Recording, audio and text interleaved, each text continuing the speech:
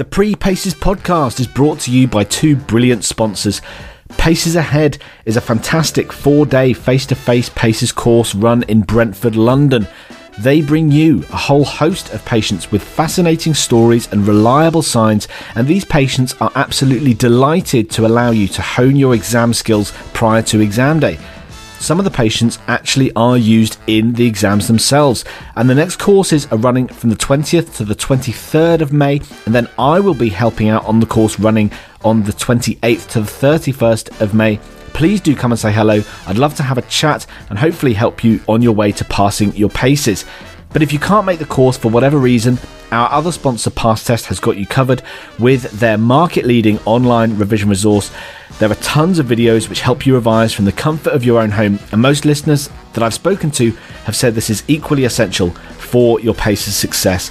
But that's enough from me for now. Let's get into this week's episode of the Pre-PACES podcast.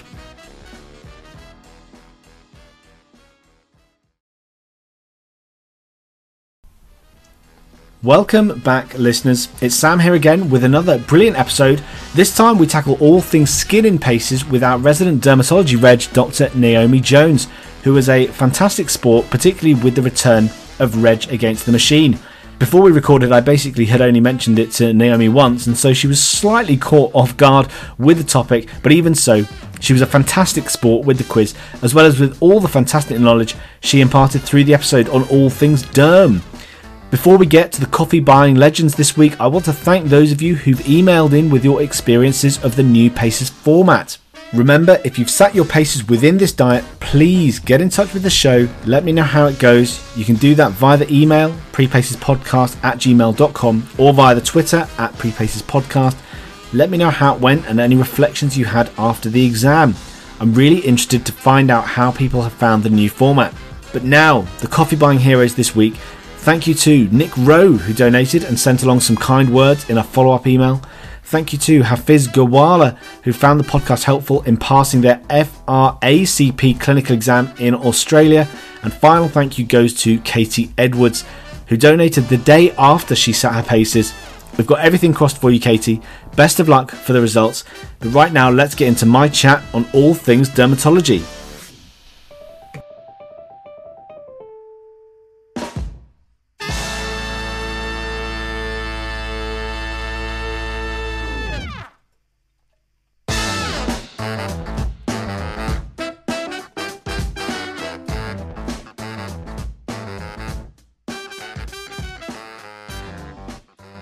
Welcome to the Pre-PACES podcast. I'm your host, Dr. Sam Williams, and this week we're covering something which might be seen as a potential curveball in your PACES station, but we're covering it in a very broad brushstrokes fashion, and that is approaching a dermatological problem in PACES. Joining us today is an ST6 registrar in dermatology. We are delighted to be joined by Dr. Naomi Jones. Naomi is a trainee in the West Midlands Deanery, and she's been so kind to give up some of her evening to help us on the show. So Naomi, welcome. Thanks very much. Nice to be here. So Naomi, this isn't the first thing that our listeners might look at before they come to their exam day, but dermatology is very important in PACES because it can permeate pretty much any of the stations which the listeners might see on their exam rotation. So it's really important because it might come into any of the particular stations, mightn't it? Yeah, exactly. And I think in that sense, it's a bit of an easy win as well, because you can see the skin. So you don't even have to touch the patient. You don't even have to get close up and put a stethoscope on or anything. You've got it right in front of you. It's all there. You just need to have a good look at it. I think I'd have been one of the very few trainees that was delighted to get a skin station, but I know it puts a fear for quite a few other people. Yeah. Absolutely. And we'll go on to talk about this later on in the record, but it could come up in pretty much any station, but certainly, obviously, you can see the skin in every single station, regardless of what you're doing. Yeah, indeed. And I think even back to like your really early med student days when it was like, look at the patient, look at them straight away, because if there might be some signs there, if they've got their legs out, there might be some hint at vascular disease straight before you've even started your examination. So just take a couple of seconds, as we were always told, from the very beginning. Yeah, absolutely. The end of the betagram. And not only that, Naomi is also going to be the next contestant on our semi-regular feature, which is Reg Against the Machine. This is the quiz where our registrar guests take on a completely random quiz topic, which is in some loose way connected to either them or their topic for the episode. But we will find out what topic Naomi has to tackle it when we come to that at the end of the show. So for I'm not sure I agree to this, Sam, but okay, we'll go with it. We'll find out about that at the end of the show. But for now, let's get into our conversation on dermatology in PACES.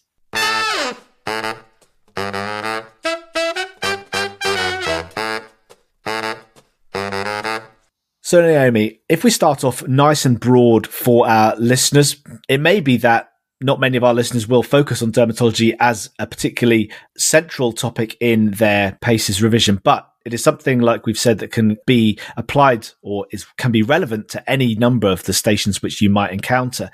And so I wonder if we can just start off saying, in terms of a broad brushstrokes approach at a patient complaining of a dermatological condition or concerned about particular skin abnormalities, how do you structure your approach in these patients, which may be applicable in PACES, but may also be applicable in day-to-day clinical practice? Yeah, I think firstly, don't panic. So if you see something that's a skin problem, don't panic. Just have a really sort of consistent pattern that you're going to follow. And remember that you're looking at the skin as a whole. So it's not just the sort of the skin on the body, trunk and limbs, etc., but you're thinking of sort of the extensions of skin, so the hair, nail, mucosa as well. So when you're starting to look at the patient, a bit of dignity, you're always going to get points in PACES for making sure the patient's comfortable. So, I'd like to look at your skin. I'm going to need to expose you in these areas, but we'll work around that if you feel uncomfortable. That's the good start. And then I suppose you want to be thinking about the site of these lesions, so or skin problems. So is it localized to a certain area? Can you say it's like widespread? Is it that you do need to look at all the skin, or is it, a certain area? So think about the site that you're going to be looking at that they're complaining about. And then also just start really early on thinking about the colour. I know visual stuff in dermatology we love, but is this a red rash? Is it, actually you've got lesions that are very bullous and there's changes there. And also you can tell quite quickly on it whether this is like an acute or a chronic problem. So something that has come up quickly, you're going to recognise that, because you're not going to have, blisters that are really tense that are going to have been there for 6 months. You might have the few scattered ones, but actually you're going to have sort of old erosions and things like that. So a few clues straight away. And then you can always comment on surface change, whether the scale, crust or anything like that. So I think just a really clear system of where you're looking to start with. The colour is quite a simple one. Does it look acute or chronic? And is there surface change? And then I think you can then go on to all your extended things, thinking hair, nails, mucosa as a secondary comment. Yeah, fantastic. And Naomi, I want to pose one thing to you, which was an adage that was said to me by a GP with a specialist interest in dermatology. This was during my foundation program when I had a rotation in GP. And this GP with a specialist interest in derm said, dermatology is no different to any other medical specialty. You always start with taking the history. He said doctors early in their training with skin problems can jump into saying, oh, well, let's just have a look at it and see. But actually, how much of a history taking of the skin lesion development or the history of the development of the skin problem is important to contributing to the diagnosis? Yeah, I think that it is so important with the history of a patient. So it sounds obvious, and patients will certainly tell you things that you don't expect to hear in the history, and they love to come up with their own things. So just take that with a pinch of salt, this is definitely related to the fact that I changed my washing powder 2 days ago. Probably not.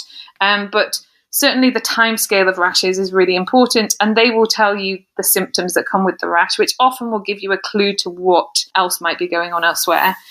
So a really good history. I know you don't have, that long in PACES, but if you've got chance on one of the stations where it is a history, then just have a really systematic approach. And it is following, the very basics of presenting complaint and following in that sort of system.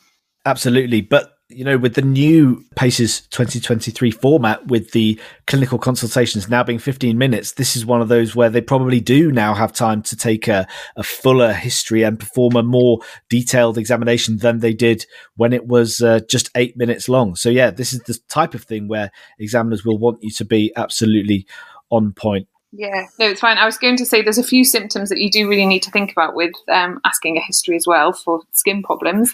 And patients will generally freely give you these. So itch, and when the itch happens, we love itchy rashes, Painful rashes we obviously worry about in terms of anything acute. And any then prodromes, so whether they've been unwell previously. So you are thinking of an acute history, but if there's chronic rashes there, just go a little bit deeper into the history as well.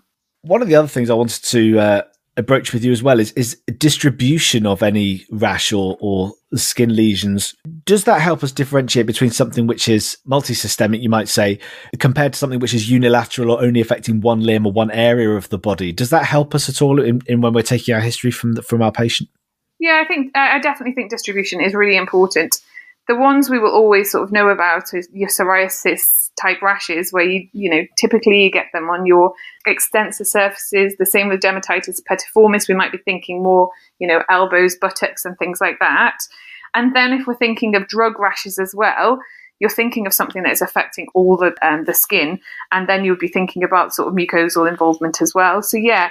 Sort of a more infective point of view as well, you might be thinking of dermatomal problems, so your shingles. So your shingles would be dermatomal, so it'd be unilateral. And then it would be sort of just describing the lesions that were there as well. So is it that you've got blisters? Is it that you've got vesicles? Are they localized to one area? So these can be the clues. And like I said before, is it just something that's lower legs? Because then we're thinking of more of a chronic venous sort of changes. So certainly have a little look at where they are distributed, and I think that is really important. Yeah, absolutely. And the other thing which is going to be really important as well is your accurate description of the lesions that you see.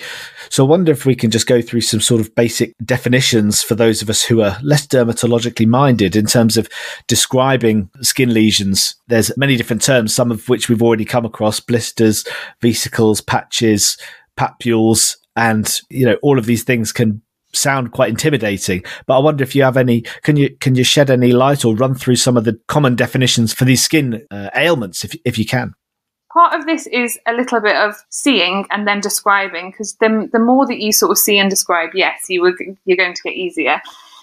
So I suppose macules, everything is referred to dermatology as macular papula, no matter what it is. Like, it's always macular papula. When we see it, it's very rarely macular papula.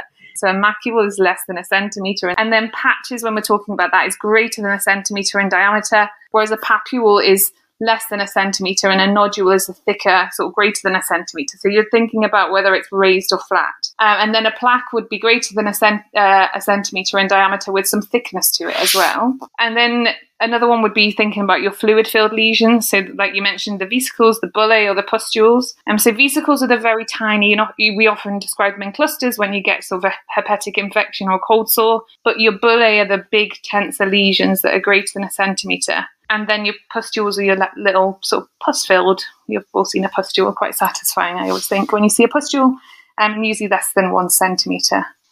So I think those three sort of areas, whether they're flat, raised, or fluid-filled lesions, are quite useful. We talk about sort of breakages of the skin, so think about your ulcers, which are sort of larger areas with loss of the epidermis and the dermis, whereas an erosion is probably just the epidermis loss only, so it's a bit more superficial. Yeah, fantastic. And so when you come to describe this to the examiners, if you do end up describing it, important obviously to use the correct terminology to make it clear that you're confident in assessing these types of skin problems. And so, Naomi, the next thing was we had a particular list of sort of dermatological problems which might make their way into PACES. Some of the ideas that I came up with initially, you've expanded on, and truthfully, I think your list is probably more applicable and better than mine. So why don't we start off with your list? What was the first condition on your list which you wanted to discuss for the benefit of the listeners? Yeah, I thought tried to think about it a little bit in how systems might work and how you might think of what system is being affected. So you'd want to have sort of thinking about an autoimmune or an inflammatory or infective problems. And then you might be thinking later on sort of a drug-related problems or even a malignancy. I don't think you'll be getting necessarily a skin cancer. It might be a skin cancer history, but not quite as likely. But if we're thinking of the skin in systemic disease and something autoimmune or inflammatory, so an inflammatory condition that might come up, let's say, in respiratory or a skin exam would be sarcoid. And so I think that would be maybe a good place to start. So sarcoid is obviously like an inflammatory disease. And it, as I say, it might present in a respiratory history. You've had shortness of breath and then you notice some skin changes. And so you'd be looking for the granulomas. So the nice thing is, that if we're talking about respiratory history, granulomas in the lungs, well, on the skin, you can probably see them. So you can get a good idea from that. And these tender lumps and patches, and they can actually be quite widespread. So you can get them on the legs and arms.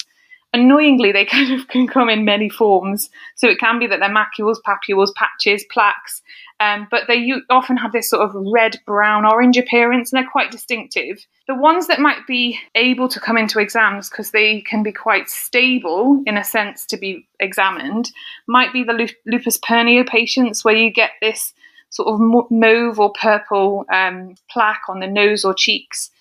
So if you see that in a patient, you might then be thinking, okay, it's a respiratory station, but I've got a symptom here that might be in keeping with cutaneous sarcoid. So that'd be quite useful. And then you could, I think we sort of discussed before about things that we have in our, that are useful in dermatology. We can biopsy. So biopsying the skin, don't forget when you're describing how you might investigate this, we can biopsy from the skin and you don't have to go and take a big chunk out of somebody's lung, which is always quite useful. And then you could do further examination. So you'd want to get a bit of the skin, take a punch biopsy, look for any granulomas or even an incisional biopsy. But then you'd be thinking more of an MDT approach with these patients. So, your immunosuppression further down the line.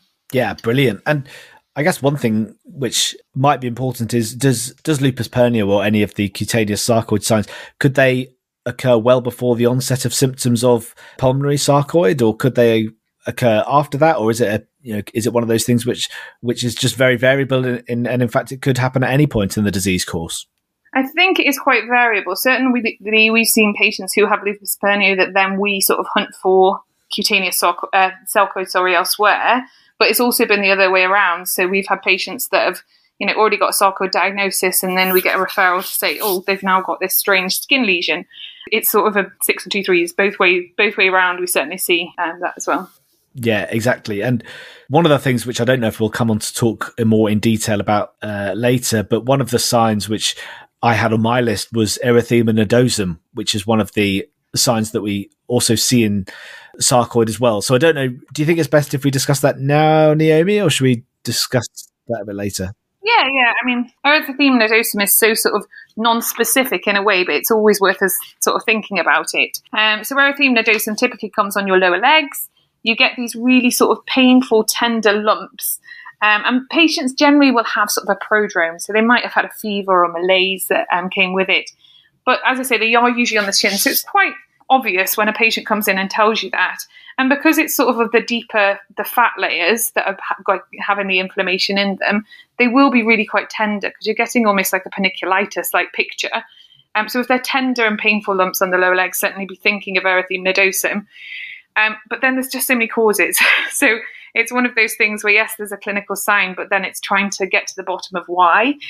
And sometimes it can also just be, idiopathic, annoyingly. But there's just so many causes. So, thinking of, has there been a recent infection? Often that's when we see it in children. Is there something inflammatory elsewhere? Your ulcerative colitis, your Crohn's.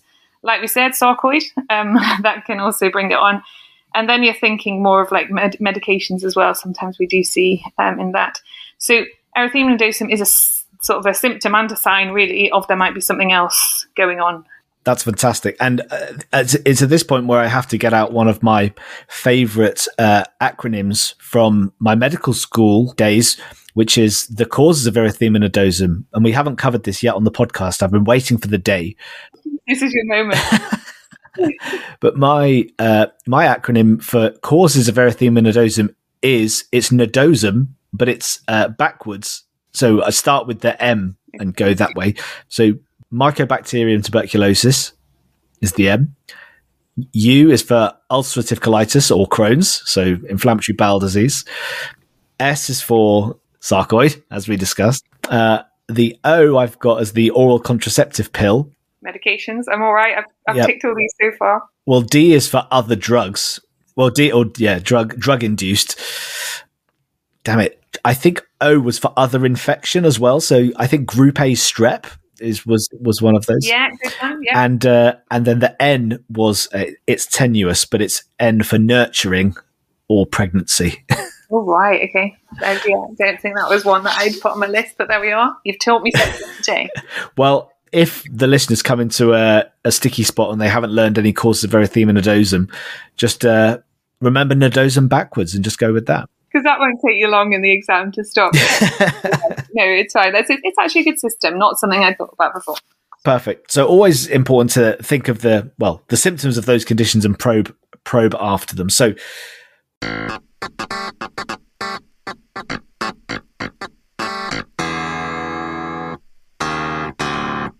we've talked about sarcoid, we've talked about erythema nodosum. Yeah, there are a couple of sort of inflammatory ones, weren't they? So then I was thinking of sort of a systemic autoimmune. I thought we might just massively jump. So I thought something inflammatory and then something autoimmune that might come up.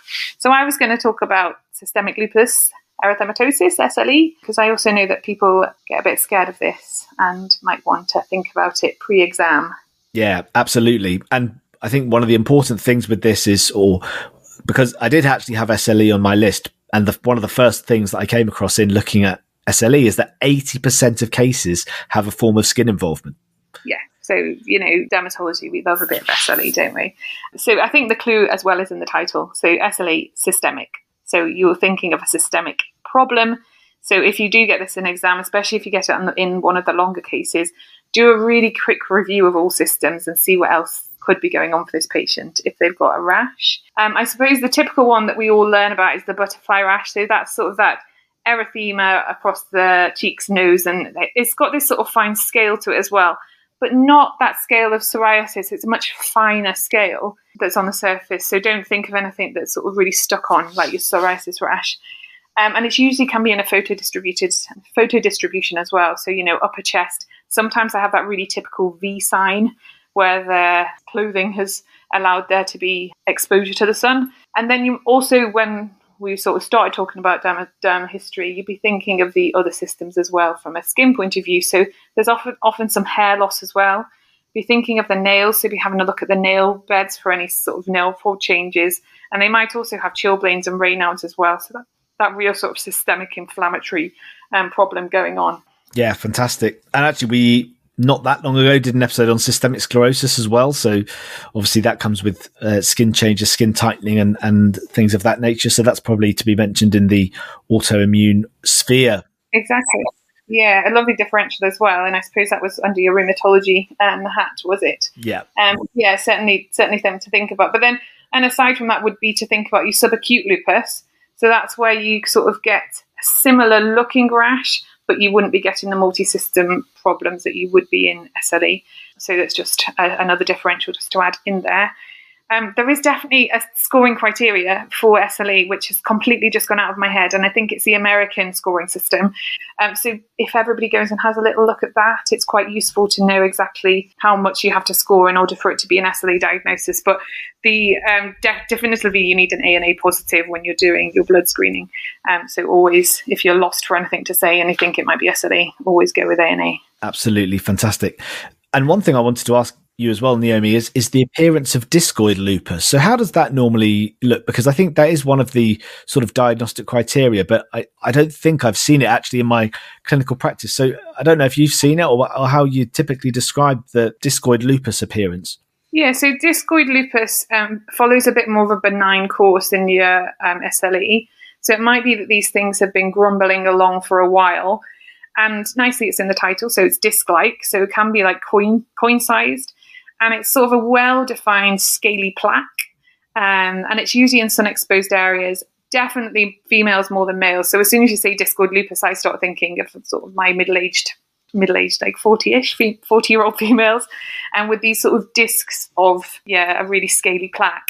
And certainly you can get hair loss and things as well with that. So that's what I'd be thinking with a discoid lupus. And it is just a more benign course. And so it's treating the lesions themselves or systemic treatment as well. And with the treatment of these inflammatory conditions, do the cutaneous manifestations get treated just as well with the immunosuppressive treatment of the umbrella condition, or do they require specific therapies, emollients, or topical treatments from a dermatological perspective? I mean, I'm a dermatologist, so if I don't talk about topical steroids at some point in this podcast, I've really let my side down.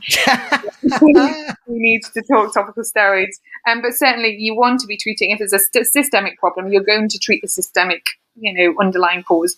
However, the skin problems, it's the bit that people see of you. It's the bit that the patient doesn't like because, they've got this rash on their face. So yeah, we treat that in its own right as well. And often the systemic treatment will improve the rash, but equally you can treat the rash as it is. So yeah, topical steroids are really useful in these cases. So, building up on the steroid ladder so that to reach the significant impact that we want. Moisturizing, really useful. So always think the basics are good in these conditions, but also these patients have photosensitive rashes. So unless you can mention sun creams, you've sort of, you've missed the boat with it. So you need to be telling patients to be using high factor sun creams as well if they've got anything that suggests a photosensitive rash, just to make sure that then that's not something obvious that you've sort of missed. Yeah, absolutely fantastic. Was there anything else you wanted to say about SLE in particular? I think it was, I mainly just wanted to raise those two things. So sarcoid and SLE, I think, are the two quite systemic problems that you would then have already in your formulary of what you're thinking. You would say, well, it could be an inflammatory problem, it could be an autoimmune problem, and that then will guide you in discussion when it comes to the end. So I think having a system to describe things define things is useful. Yeah, absolutely. What was next on your list, Naomi? I've still got a couple. I wondered about talking about maybe a vasculitis at this point, because that just presents in a slightly different way to a scaly rash, and again is a multi-system problem. So then we could go through that. Yeah, let's do it. Okay, so vasculitis, so it's a nice one because you know that it's blood vessels. It's, again, clues are in the title most of the time with dermatology. And most of the time it's sort of immune complex driven problem that's going to cause this leakage and inflammation from the blood vessels. And that's why you really do get these non-blanching, typical purpuric rashes because you have just got leakage into the skin from those vessels. So it's a nice skin presentation that is showing you an inflammatory problem elsewhere. So I think it's another one to move on to. And it also gives you a massive plethora of causes. So it's great for a discussion because you can go through, have you got another mnemonic for me that you're going to give me? Causes of vasculitis, you can have your systems that are great in PACES. So could this be an infection? Is this a drug-related problem? Is this sort of a collagen-based vascular disease? Are we thinking it's related to SLE or rheumatoid arthritis? Is it idiopathic? Sometimes, unfortunately, it might just be there and go away. Or is this actually more of a problem with maybe blood disorders? So you're getting your cryoglobulopathies or anemias and things like that. So I suppose I should probably talk about how it presents, shouldn't I? A little bit. That would be useful. Yeah, go for it. So lots of things get referred as vasculitis that do have that really typical sort of purplish vascular looking appearance, and certainly on the lower legs we see it really commonly, and it can be a bit of a giveaway as to the site of the vessels that have been affected, but also the size of the vessels. So in the superficial derm or sort of mid-dermis, you're getting that more polymorphic rash with palpable purpura, and also a sort of the more macular-papular element of it. But certainly just you need to have a good feel of that rash. Is there anything that is palpable that is non-blanching? And that gives you an idea that it can be sort of more your leukocytoclastic vasculitis or your HSP, sort of more superficially. If you're then thinking of livedoid changes, so that's livedoid, just to describe, is where you get that sort of lacy network on the skin, livedoid reticularis. You might be thinking that this is sort of a deeper dermis, it's sort of towards a subcutaneous fat, and that's what you can get with your sort of polyarteritis nodosum. Mm-hmm. And often these things can then ulcerate as well because you've obviously got breakdown and inflammation deeper down, and it can be more painful. So you get nodules and ulcers. And then you might be thinking of what we've discussed before, so of your erythema nodosum, sort of paniculitis type things, where you do get more of a nodular vasculitis, where your arteries and veins are both affected, and that's that of the subcutaneous fat layers as well. So just be aware that vasculitis does appear in that typical way, but you can sort of from the skin presentations get a bit of a clue as to what is going on. And what do you think is or in your experience, what do you often get a diagnosis in these patients of a vasculitic rash? Because I think as medics on the medical take, when we see a patient presenting with this, they often come in under sort of ambulatory care or the same day emergency care when the GP's just sort of like, oh, it's come up, it looks vasculitic, I think they need a workup. And then we're sort of like, well, oh, right, okay, well, good luck trying to get a dermatologist down to same day emergency care to come and take a look at a rash. So with these patients, often they just get a set of bloods, maybe a chest x-ray, and then we say, we need to get you into a derm clinic. How often do you actually get a diagnosis for these patients, or is it a case of just wait and see what develops? Yeah, I think certainly it's the development of the rash that will give us a clue as well. It is worth at that acute point doing the vasculitic screen, though it's a little bit of a nuisance. It's worth doing your vasculitic screen bloods just so we've got it at the time of presentation. But I think one of the main things that we worry about is, yes, we can see what's going on in the skin, but is this actually systemic? So we would always just encourage you to check the kidneys and also do urine dip to make sure that there's no sort of casts and hematuria going on. And that's when you'd want to refer to like renal team and things. It's probably worth doing an infectious diseases screen as well at that point, just because we've got it as a baseline. And if they're presenting with it and it looks vasculitic, that's then been ruled out as such. And then when we see them back, if it doesn't, massively break down and we need to get them on steroids, we've got that initial screen, so we can go, well, actually, at the point you presented, it was, everything was negative or whatever. But I think then it's important to know we then repeat the U&Es, because actually it might be that the kidney involvement has been a bit more delayed. So we would repeat the U&Es in sort of 3 months' time just to make sure there's no significant change in the renal function. I think the one thing that people always ask us to do is a skin biopsy. The jury is out a little bit on this.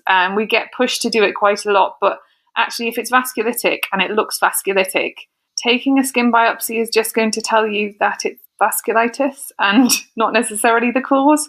Sometimes if we take a really, really deep biopsy, we might find out that the vessels are affected deeper down. But most of the time, actually, it just says, yes, there's inflammation in the vessels. Please find out why. And it's one of those typical clinical correlation comments on histology that you slightly dread.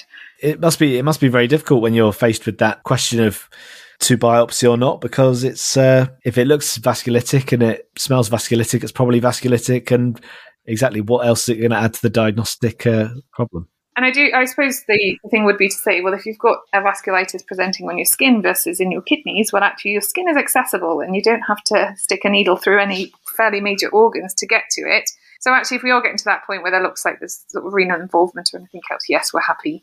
We won't just say no. Yeah, I think the jury's out. So there might be other people listening that know a bit more about, the spectrum of vasculitis that say, oh, I know everybody gets one. But certainly I think it's a decision at the point in time and of the patient. I've seen 10 patients recently and biopsied one. So that gives you a clue as to how often we're doing it. Okay. Yeah, that's interesting.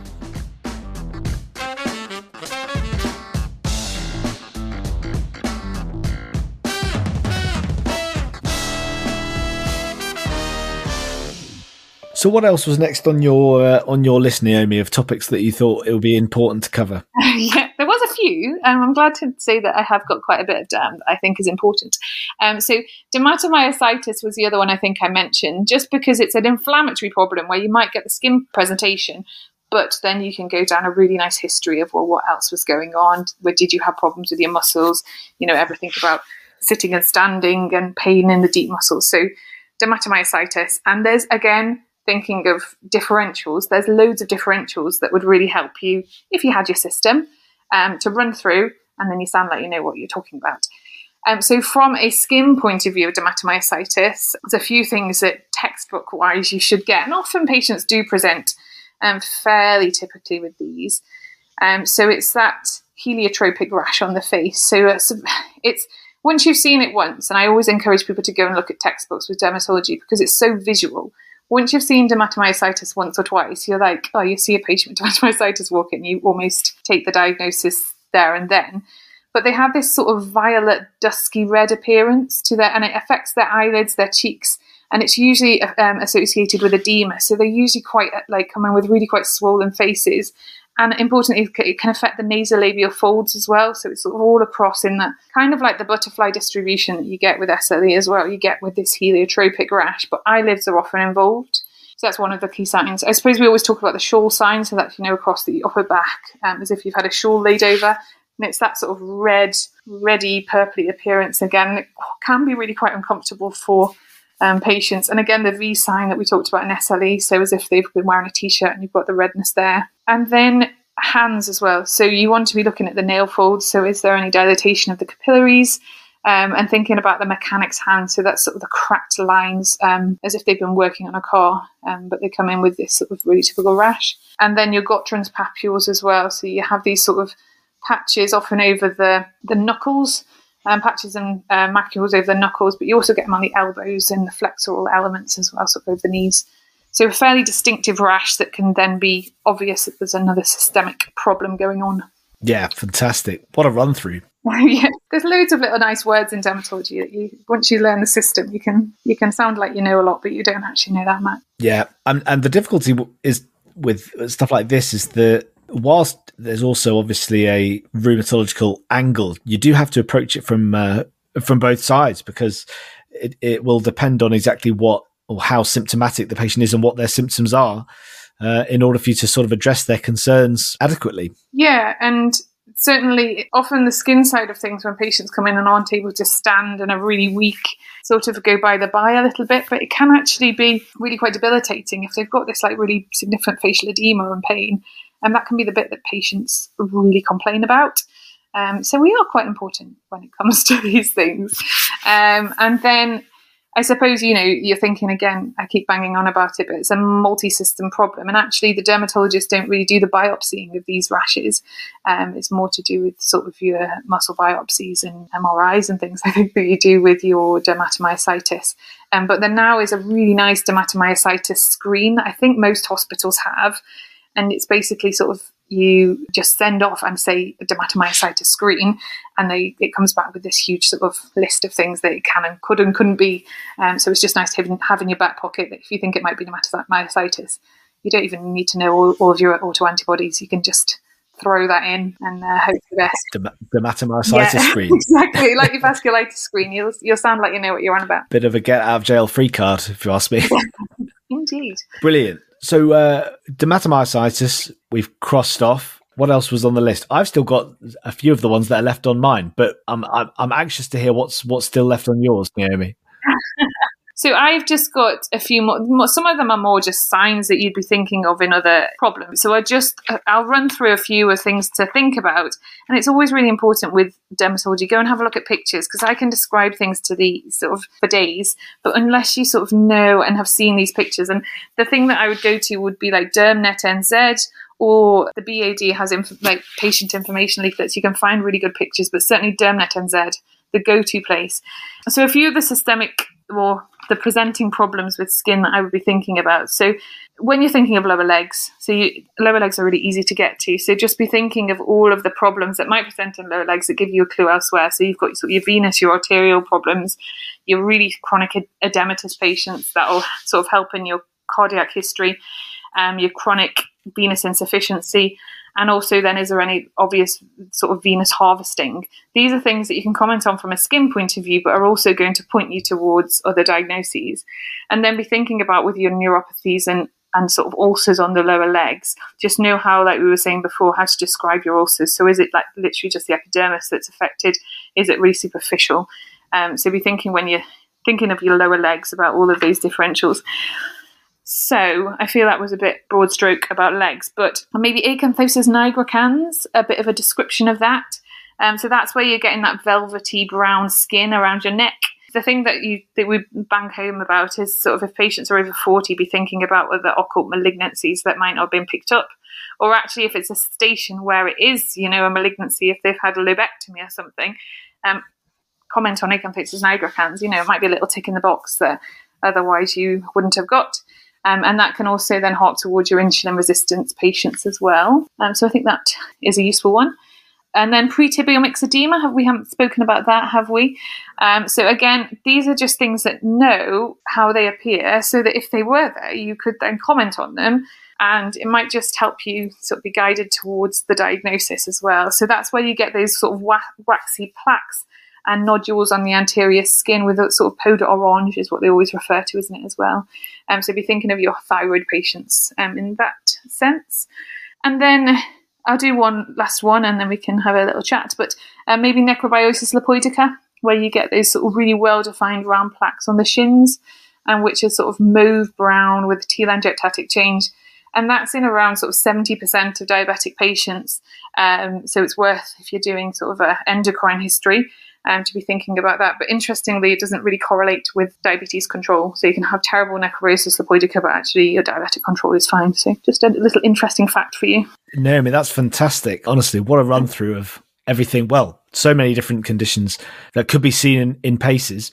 There's only a couple of other things I think we were planning on talking about, and one of those was pyoderma gangrenosum, which is often used in sort of the same sentence as erythema nodosum, but probably because they're both seen in inflammatory bowel disease, but they are different things. So I wonder if you can expand a bit on pyoderma gangrenosum for us. Yeah, so pyoderma gangrenosum is often more ulcer-like. So when you're talking of erythema nodosum, you're thinking nodosum is nodules, whereas gangrenosum, you've got there's going to be ulceration, and often it's pretty impressive. It's really quite rapidly growing. You get those really typical, we call it a violaceous ulcer. So they have this like purplish edge that is so distinctive of PG when you know it. You almost can't think of anything else as soon as you've seen it. But it also has this like really yellow honeycomb-like base, sort of a purulent base as well. And you can get them anywhere. I always, when I was sort of first learning about it, thought it was always lower legs, but you can get PG anywhere. We've had some horrible, back patients with them on their back, and they are really quite resistant to treatment at times as well. It's thinking of patients, with underlying other problems when you see them with PG. So it can be secondary to trauma. It can be that there's been a trauma there, and then they get this awful sort of neutrophilic infiltrated ulceration. But there is often, I think you said something around 50% of patients, which, that doesn't surprise me, that there's some other systemic involvement as well. So again, a nice little system. So usually it's something inflammatory. So ulcerative colitis, Crohn's, rheumatoid arthritis, and then your cancers as well. So your myelomas, you can get this with as well. So to be thinking of that sort of system of inflammatory and malignancy if you're seeing PG, but they can be really resistant to treatment. I think one of the important things here is we do sometimes biopsy just to get the diagnosis, but clinically they're so distinctive, and often biopsying can actually open up a can of worms because you've presented another trauma and it can then ulcerate around the site.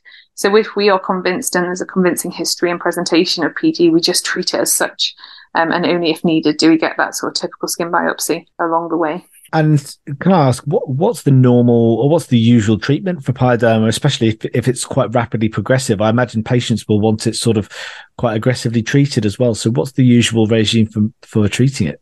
Yes, another topical steroids comment. So topical steroids, we usually go really, really quite hard with them, like Dermavate at top level, because there's so much exudate as well. It usually is that they're very much sort of these horrible discharging. They just look very sloppy. They're really there's so much sort of nastiness coming away from them, for want of a better word. So then you do then have to immunosuppress as well. So you can be thinking of sort of systemic steroids, high dose steroids, which you wouldn't want patients on longer term. And then our steroid sparing agents that we sort of use commonly would be like methotrexate and cyclosporin, etc. Usually we try and sort of get on top of it with oral steroids and then wean quickly down. So high dose oral steroids and then topical steroids alongside. Sometimes it can be a predictor of the other issue and how that is, the inflammatory bowel, for example. It can be predicted that the activity of that is quite significant. So we'd want it to be an MDT approach if we think it's PG that's progressing. And then even further down the line, I've seen patients, needing rituximab and things like that, because it just can be so treatment resistant. But yeah, immunosuppression is one of the key ones. I also particularly like the way that I was imagining you doing a fist bump on the other end of the Zoom call. Yes, another Dermavate, another Dermavate hit. The topical steroids on, we are sorted. Great. And so, Naomi, we've sort of mentioned a lot of conditions which could come up, but you also wanted to talk about nails, didn't you? Yeah, so don't forget nails. So nails is part of your skin examination as well. It's sort of the extension, isn't it? And also hair. We haven't said much about hair, but just be thinking about if patients have got, thinning of hair loss, pardon me, anything like that, that it might be part of your systemic problem. So think about hair, but think about nails. It's always nice to have in your, repertoire a few words that make you sound like you know what you're talking about with nails. So when you're talking about your lifting of the nails, you're talking about onycholysis. So be thinking of your psoriasis patients, also thyroid disease, and any circulatory problems where you've got sort of reduced distal perfusion. You can get onycholysis as well. I'm sure we all learnt in med school clubbing. So yeah, it's another nail sign that sort of points us towards a respiratory problem or even underlying malignancy. But then also koilonychia, so you've got those spoon-shaped nails. You can be thinking of deficiencies, so iron deficiency, anemia, or even just of chronic disease, you can get koilonychia. So if you're kind of lost on clinical signs, have a little look at the nails and see if there's any changes there. It might get you a few extra points. Yeah, absolutely. Brilliant, Amy. And what a whistle-stop tour we've had through all aspects of dermatology. But I think we've come to the end of the clinical part of the episode, but that is not the end, because we still need you to tackle this week's quiz in Reg Against the Machine.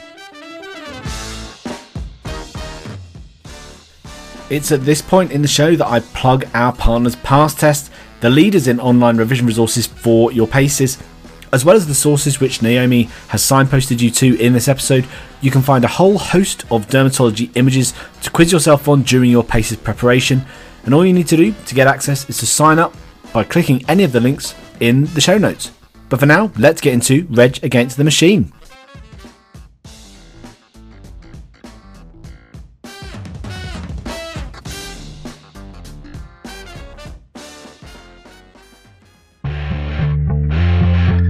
Best podcast feature that's ever been seen. It's Reg Against the Machine. Welcome to our regular feature, Reg Against the Machine. This is the quiz where our registrar guests take on a quiz on a randomly chosen topic spat out by my quiz generating machine, which I have spaffed my study budget on. So the way this works, Naomi, is I crank the handle on the machine. It gives us a topic which is loosely related in some way to either you or the topic of discussion. There's 10 quickfire questions. There's 20 points up for grabs. You get 2 points if you get it without the multiple choice options. But if you need multiple choice options and you get it right after that, it's 1 point. So there's 20 points up for grabs for 10 quickfire questions. Right, okay. So all we have to do now is to crank the handle on the machine and see what topic gets spat out for you.